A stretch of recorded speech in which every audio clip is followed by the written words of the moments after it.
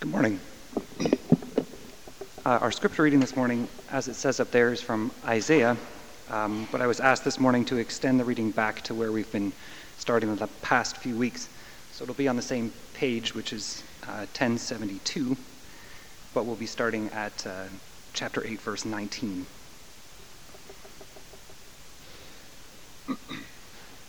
Let's pray. Father in heaven, as we open your word, open our hearts and open our ears to hear the wisdom you are sending to us, and be with our pastor as he lights these words up for us. Amen. So Isaiah 8, verse 19. When men tell you to consult mediums and spiritists who whisper and mutter, should not a people inquire of their God? Why consult the dead on behalf of the living? To the law and to the testimony. If they do not speak according to this word, they have no light of dawn. Distressed and hungry, they will roam through the land. When they are famished, they will become enraged and look upward and curse their king and their God. Then they will look toward the earth and see only distress and darkness and fearful gloom, and they will be thrust into utter darkness. Nevertheless, there will be no more gloom for those who were in distress. In the past, he humbled the land of Zebulun and the land of Naphtali, but in the future, he will honor Galilee of the Gentiles by way of the sea along the Jordan. The people walking in darkness have seen a great light. On those living in the land of the shadow of death, a light has dawned. You have enlarged the nation and increased their joy. They rejoice before you as people rejoiced at harvest, as men rejoice when dividing the plunder. For as in the day of Midian's defeat, you have shattered the yoke that burdens them, the bar across their shoulders, the rod of their oppressor. Every warrior's boot used in battle and every garment rolled in blood will be destined for burning, will be fuel for the fire. For to us a child is born, to us a son is given, and the government will be on his shoulders. And he will be called Wonderful Counselor, Mighty God, Everlasting Father, Prince of Peace. Of the increase of his government and peace there will be no end. He will reign on David's throne and over his kingdom, establishing and upholding it with justice and righteousness from that time on and forever. The zeal of the Lord Almighty will accomplish this. This is the word of the Lord.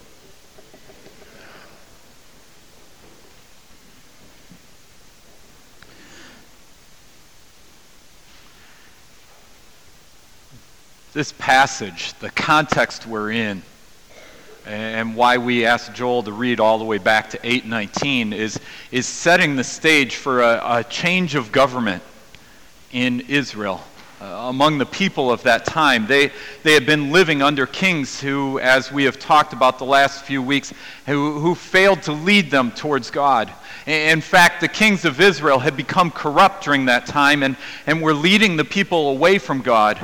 One of them, in fact, just around this time of Isaiah's prophecy, had closed the temple, had put walls around it and locked it up, and instead built altars to all sorts of other gods all over the city, on the street corners and everywhere you can imagine. He erected different worship places on the top of the hills and the mountains around there, the high places as they would call them. And was encouraging all of Israel to go seek these other gods. And when that wasn't working, he said, maybe I should pray to the gods of Damascus, because the Damascus gods helped the Damascus people defeat me. So maybe I should turn my allegiance to them. And in the midst of this, Isaiah gives this prophecy of a child being born who's going to make everything right, essentially, of going to change everything. When we hear those ideas of everything changing, there's usually two places we go. One is we go back to the past, and we root ourselves in a nostalgia. If only we could get back to the way things used to be. Let's get back to how things were done. Let's get back to the way it's supposed to be done right. And we go back and we long for what was, because what was made sense. And when what was happening, if we could just make sure it happened that way again, we comfort ourselves. We say, if we can do that again, we'll be okay. And the other place we go when there talks about a change of government or a change in leadership is almost to a utopia. One day everything will be great, and if you, we've heard this, I hear this in the States a lot right now as I listen to their political election, if you just elect me, we're going to make everything great. It's going to be awesome. It's going to be beyond what you've imagined. And we paint this idyllic picture as if everything's rosy and happy, and suddenly, just because the government changes, everything like that is better, and life's good for everybody.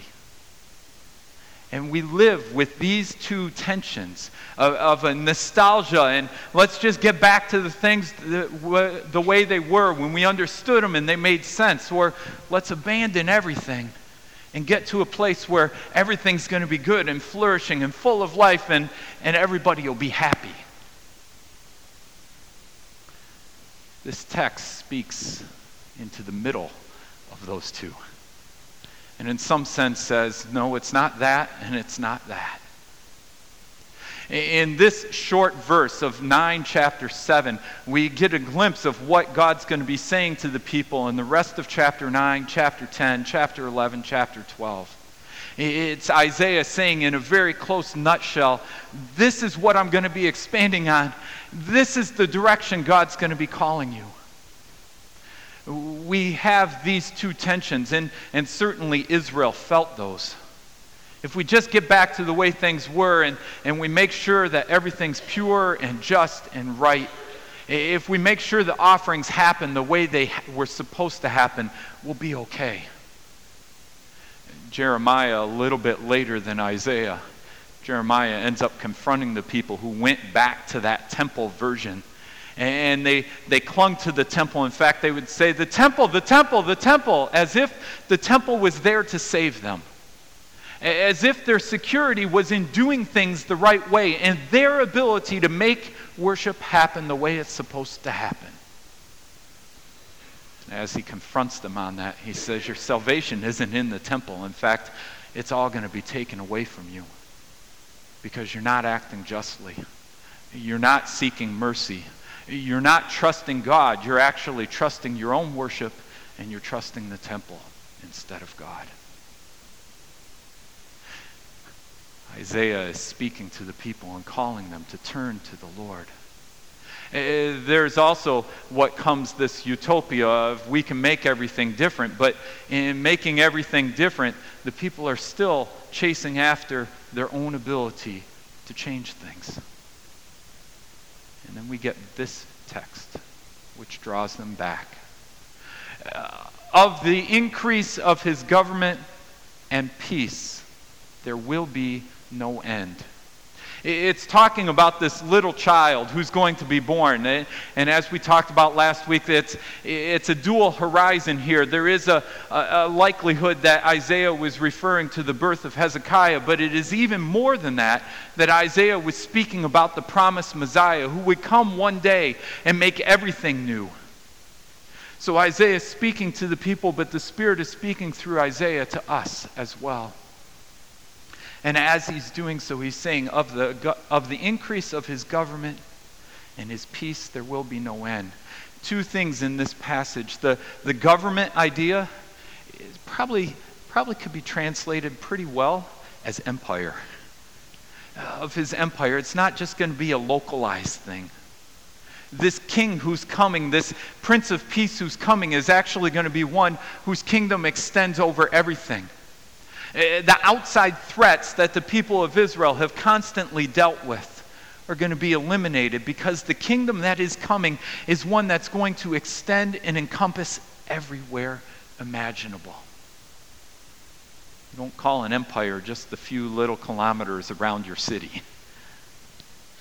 It's the whole world is in view. And the word for peace is a loaded theological word in the Old Testament. It's shalom. That idea where everything has its place and everything is flourishing in its place, and there's a common mutuality. It's not just the absence of outside threat. It's a fullness of life where there's an abundance of life together. People taking care of people, contributing to each other's well-being, contributing to the well-being of creation, all inside of honoring God for really being God. We made that profession together earlier. I believe in God the Father. I believe in God the Son. I believe in God the Holy Spirit. It's that type of basis giving this shape to the shalom. Everything being rooted in who God is. So this kingdom that's coming is not rooted in humanity. It's not rooted in the prowess of the next king or the next leader. This kingdom that's coming, this empire that's coming, is going to be rooted in the knowledge of who God is, of God's presence with his people. Because that's the only way the prophets understood shalom ever being able to happen. God among his people. He goes on from there, though, and he highlights in this passage that it really is the promised Messiah that's coming. He will reign on David's throne and over his kingdom, establishing and upholding it. It will reign on David's throne. So what Isaiah is doing is saying there is a Messiah who's coming, a promised one. That promised one that you have been yearning for. When you look back towards that nostalgia, and only if we could get back to the times of David and Solomon, if only we could get back to the way it was, it's the one who's promised to have that root. But it's the one who's coming. He's going to establish and uphold it for eternity. It's an ongoing kingdom. It's one that goes beyond what you have imagined. He's pulling those two poles together. Yes, you need the looking back, but not by itself. Yes, you need the looking forward, but not by itself. These two are coming together in this promised Messiah. This Messiah is coming. But he says something interesting here. Not only is the promised Messiah coming, but he's coming to establish this kingdom and uphold it. Isaiah expands on this a couple chapters later, chapter 11. A shoot will come up from the stump of Jesse. It's David's dad. Coming up out of David's line, from his roots, a branch will bear fruit. The Spirit of the Lord will rest on him, the Spirit of wisdom and understanding, the Spirit of counsel and of might, the Spirit of the knowledge and fear of the Lord, and he will delight in the fear of the Lord. He will not judge by what he sees with his eyes or decide by what he hears with his ears, but with righteousness he will judge the needy. With justice he will give decisions for the poor of the earth. He will strike the earth with the rod of his mouth. With the breath of his lips he will slay the wicked. It goes on to describe the kingdom that's coming and the reconciliation that ends up happening. But Isaiah is saying this Messiah who's coming, he's going to have a different character than the kings that you have known. This promised one who's coming is going to be attentive to the needy, attentive to the poor. Kings that they had known and they had experienced definitely were not. They took advantage of the poor. They took advantage of anybody they could take advantage of. They tipped the scales constantly in their own favor. And here is a king, Messiah, who's coming, who's not going to look out for himself, but going to look out for the needs of the most needy in the community. The most marginalized, he's going to be attentive to. But he does it in a certain way. He doesn't do it by simply taking from the rich and giving to the poor. Listen to what he says. Back to chapter 9. He will reign on David's throne and over his kingdom, establishing and upholding it with justice and righteousness from that time on and forever. Justice and righteousness, mishpat and sadikah, depending which one you're looking at. But they take, those words are also loaded words. And the idea with the justice, is that it's God's intervention. God intervening when things are not right, when things are broken and dismantled. God's justice stepping in to make things whole again. It was actually in the number of the Psalms, one of the things the kings were called to. When these Psalms of coronation were sung over the new kings being installed, they were called to be kings of justice. Not ones who accepted bribes, but ones who sought the Lord's way for all the people. This promised Messiah is going to work in such a way with justice that he's making right that which was wrong. And then righteousness, that way of life that God describes. We encounter it somewhat in Psalm 1. That idea of walking with the Lord and meditating on the law of the Lord day and night, being a tree planted by streams of water which bears its fruit. It's this fullness of life that comes from being in the way of the Lord as opposed to the way of the wicked. It says the Lord watches over the way of the righteous. The way of the wicked will perish or will come to an end. There is righteousness. There's righteousness in this coming Messiah. There's something interesting that gets picked up along the way in the description of God's people. You guys remember Boaz? Boaz who takes in Ruth and Naomi. Boaz who becomes the great-grandfather of David. Boaz is depicted in Scripture as being a righteous man. Not kind of the 70s righteous dude, but a righteous man. Someone who honored the ways of the Lord, who sought the good of everybody around him, even when it was costly to him. Went back and reread that story of Boaz and Ruth, and he's describing at the end when he said, okay, I'm going to redeem you, but there's actually a kinsman redeemer who's closer, someone who has a right to come alongside you before I do.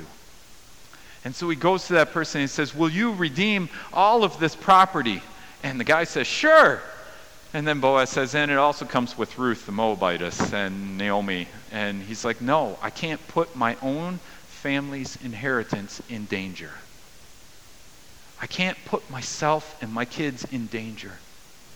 And Boaz says, then I will. There's a subtle transition there that the righteous person is someone who's willing to sacrifice themselves for the good of the people around them, to make sure that the people are taken care of. It's that trajectory and literally that family line for the Messiah. Someone like a good shepherd, as we've read through the litany this morning, who will lay down his life for the sheep. Righteous becomes the word that Luke picks up on a number of times in his gospel. He starts by talking about Zechariah and Elizabeth. You remember Zechariah and Elizabeth? They're a couple who have wanted kids for their whole life. They have lived to honor God, and it says they were both righteous in God's sight. In other words, the barrenness that Elizabeth was experiencing had nothing to do with the sin of her or Zechariah. And in that culture, that's what it was interpreted as. Barrenness was seen to be some result of sin. And yet, the text goes out of its way to say, no, they were righteous. And her barrenness was allowed to be there so that God could work this miracle of John the Baptist being born. They were righteous. And then just after Jesus is born and he's brought to the temple, they encounter a guy named Simeon. And Simeon's in the temple and he's been assured by the Spirit that he will not die until he sees the Messiah. And in the description of Simeon, it says Simeon was righteous. He's one of these guys who's living into the righteousness that God's people are called to. He's living out this character of the Messiah. perhaps the culmination of Luke using this word. He uses it multiple times, but he comes back to it at the end. Jesus is on the cross. And all sorts of things start happening as he dies. The earthquake and the cloud of darkness that covers the earth. And one of the centurions looks up and says, surely this was a righteous man. One who lays down his life.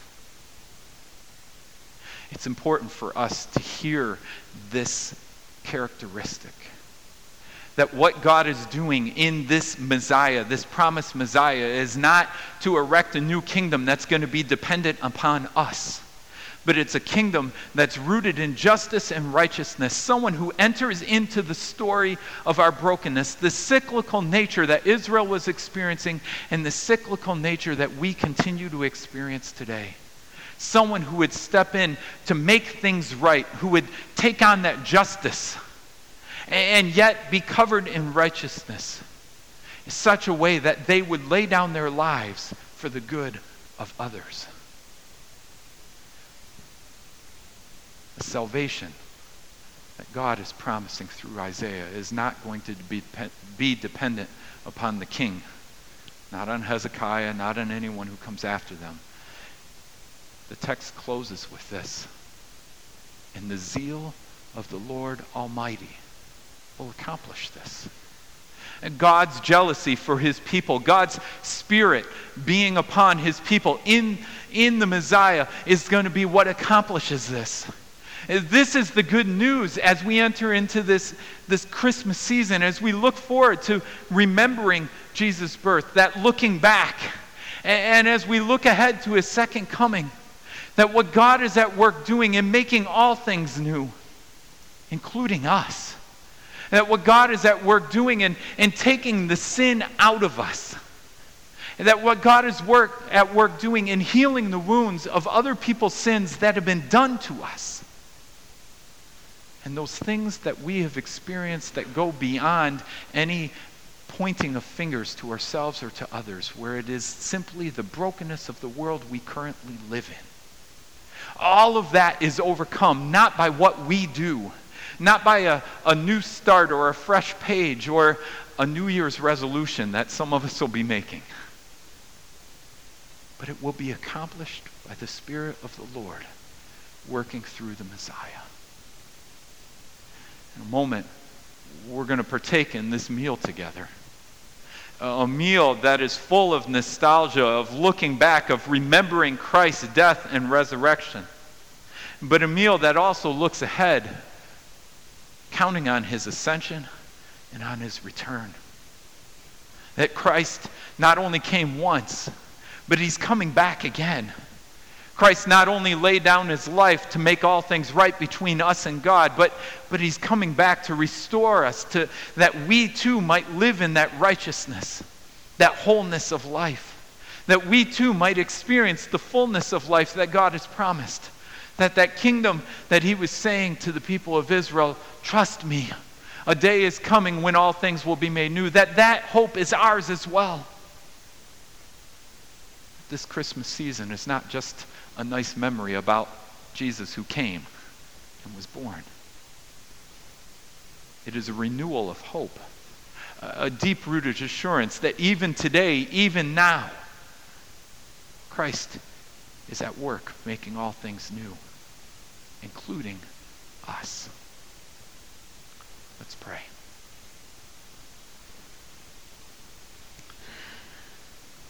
Lord, we come to this time of year and we're aware that things need to change. Things in us, things in the world, we feel it. But we also know that we can't bring it about. We can't make it happen. We come back to the new year after new year with the same set of resolutions. We need you. We need you to step in and make everything new. We need you to make the whole world new, in the way the government functions, in the way the corporations function, in the way our cities function, in the way we function. We need you to make us new. Change our world. Change us by your Spirit. Grant us this morning, as we taste the bread and the juice, grant us that deep-rooted assurance, that faith that believes that not only have you forgiven us of our sins, but that you are at work even now, bringing about your justice, making all things right, enabling us and equipping us by your Spirit to live into that righteousness that you have promised, that you are at work bringing about. We need you, Holy Spirit. Come quickly, Lord Jesus, we pray. Amen.